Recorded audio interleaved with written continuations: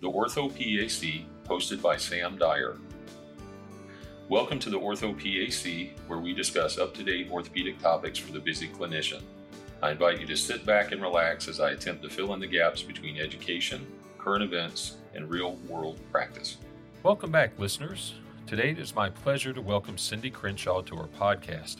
Cindi is a coding specialist with Ortho Carolina and recently presented 2023 E&M updates for our orthopedic boot camp. Cindi, welcome to our podcast. Thank you. During your presentation, you also talked about inpatient encounter and consultation. Would you continue to use the same criteria as the old guidelines, but we're changing the 1st of January? And not to ask you a loaded question, but do you know what changes they've made and maybe give us some cliff notes on that? Yes, absolutely. Big changes. So for the last 2 years, we've been really struggling with 2 sets of E&M guidelines. We've had the new medical decision-making only, or time, for our clinic visits, but then we had to go back to the old guidelines for all of our hospital visits and all of our office consultations. So that was very confusing because you may have had one clinic schedule in the office with 2 different sets of guidelines. If you see consultations, the consultations in the clinic still went by those old guidelines. So you still had to jump through those hoops of all of the history, the ROS, the exam. No more. So effective January 1st of this year, we code all E&M visits based on either time or medical decision-making. And I know I mentioned it before, but I have to say it again. Still, history and exam elements being documented are still required, but just as medically necessary. They no longer drive the E&M code. A word about consultations. Payers don't like to pay consultations because they pay more. We have very few private payers that are paying for consultations anymore. Really, the 2 biggies for us are workers' compensation and Medicaid are still paying for consultations. And we get a lot of audits on these. They don't want to pay for them, but they still are for now. So our last of the big payers that are paying for consultations stopped doing so this past November, and that was Blue Cross Blue Shield of North Carolina. And so that was a big disappointment, but we still have workers' compensation and Medicaid. So if you are still seeing consultations in the clinic, then you need to make sure you have your consultation documentation. And it's important because they will deny it in a heartbeat. So you need a good clinic consultation statement. You need to say that you are seeing this patient in consultation. Payers are looking for this word. Don't say referral. That is something else. You need to say you're seeing the patient in consultation. And then you need to also say who sent them, who requested that you see this patient. I have a good, easy statement, and it is seeing Susie in consultation for evaluation of left arm pain at the request of Dr. Sam Adams. I have that consultation word in there that we need. And then I have that requesting provider, the requesting provider's name. It's not enough to say Tryon Medical Partners or the VA. I get providers that say that all the time. They like to say, I'm seeing the patient in consultation at the request of the VA. That won't do it. I need that specific provider that is sending them from the VA. So that means you need your good consultation statement. And then you need to also make sure that you are sending the information back to that requesting provider. I have to tell you, we even have payers that are looking for proof that we sent the information back to the requesting provider.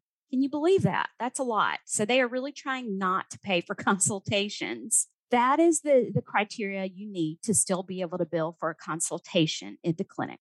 A lot of folks get confused with these, but in reality, I think you only need to know a few. In your presentation, you talked about the 24 and 25 modifiers, and I'd like to make sure that this is a point that everyone understands. These are office visit modifiers, not procedure modifiers. Don't put 24 and 25 on the procedure because that's not where it goes.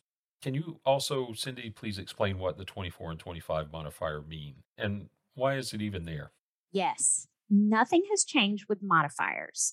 And so let's just talk about them separately. Modifier 24 is an unrelated E&M visit that happens during a post-operative period or a global period. Medicare defines global as any medical services related to the surgery. That would include complications. An example of that You have a patient in the global or the post-operative period. It's usually 90 days. They're in that period for their total knee and they fall or hyperextend and they come in and they're worried that something's wrong. That is considered related and therefore a part of the global. Now, if they fall and have a periprosthetic fracture, now that's different. That is not a part of the global. You don't usually see those in the clinic. If they have that happen, it's usually in the hospital scenario. So in that case, it would be billable. If the findings are that they're okay, it's all right, that is part of the global. So anything related to the surgery, that's modifier 24. That's pretty cut and dry. So that would be if you see a patient for their post-op visit for their total knee and they say, well, can you look at my elbow? Because I fell the other day and I knocked my elbow really hard. Then you might get x-rays of the elbow. That's when you get to bill an E&M visit and you would append modifier 24 to that E&M visit. And that would tell payers, hey, I know this patient is in the global for their knee, but this is something else. Because if you bill it without that modifier, it's either going to get denied or just changed to a post-op visit because you didn't have that modifier 24 on there. So you would bill an E&M visit with a modifier 24 if it is something unrelated to what they're in the global. Modifier 25, by definition, means it's a significant, separately identifiable E&M visit on the same day of a procedure. And as Sam asked about, for example, casting, if you are treating and putting a cast on a patient, that would be a scenario in which you would append modifier 25 to the E&M visit. That says, yes, I still did E&M work enough to warrant billing an E&M visit, in addition to putting on this cast.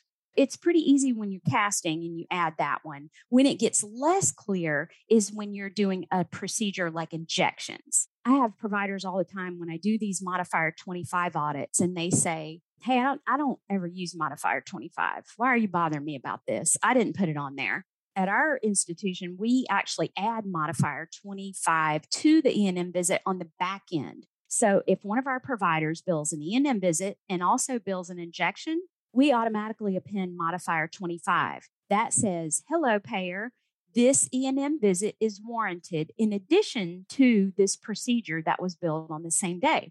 So you think that's pretty easy. I just need to add modifier 25 if my system doesn't do it for me. Well, it's not that cut and dry. When you're doing an injection and billing an E&M visit, you have to make sure that the E&M visit is warranted to be able to bill modifier 25. We have a lot of folks that come in for, we call them our frequent flyers for repeat injections. So if you see a patient and they had an injection, a steroid injection 6 months ago, and they come in and they say, I was doing great, but now my knee is acting up again. And you decide to give them a repeat injection, same drug, same knee, then you would not bill an E&M visit at all. Instead, you would just bill the injection only, the injection code as well as the drug. If you have not done a new workup, then you would not bill an E&M visit. And this is a very hot topic right now. We're getting a lot of denials from insurance companies. We're having a lot of audits and some education for our providers. And we do get a lot of pushback from our providers. And they say, well, I do E&M work every time I see a patient. And I believe you. I know that you do. These injection codes have E&M built into them. So the injection code for the knee, 20610, has E&M built into the RVU for this injection code. We don't expect you to just walk in and stick a patient with a needle without doing some workup.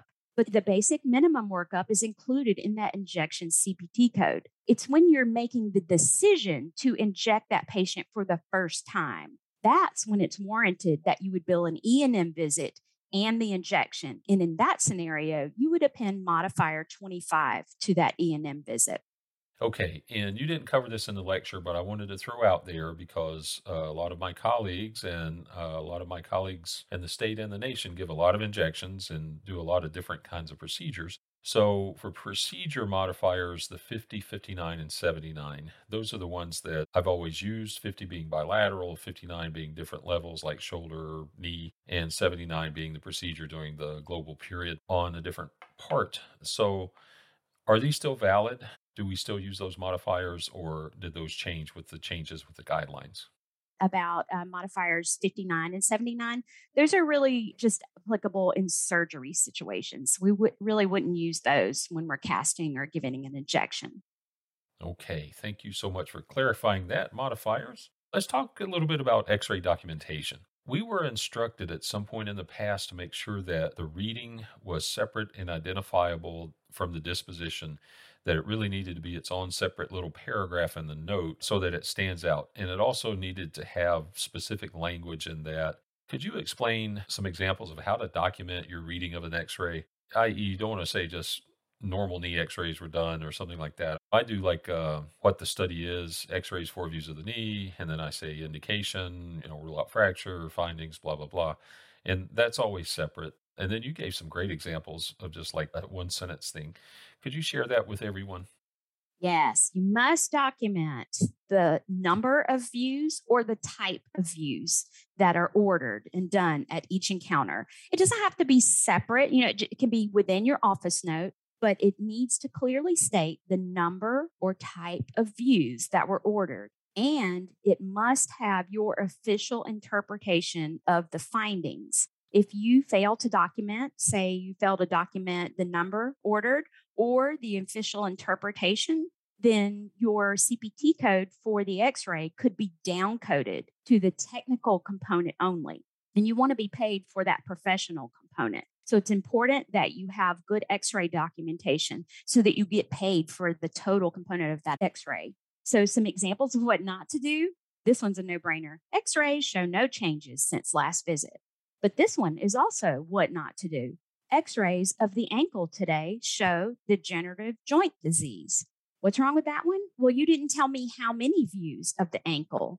You just said X-rays of the ankle. You did give me the findings, but you didn't tell me the number or type of views. A couple of examples of what to do. Here's one for the back.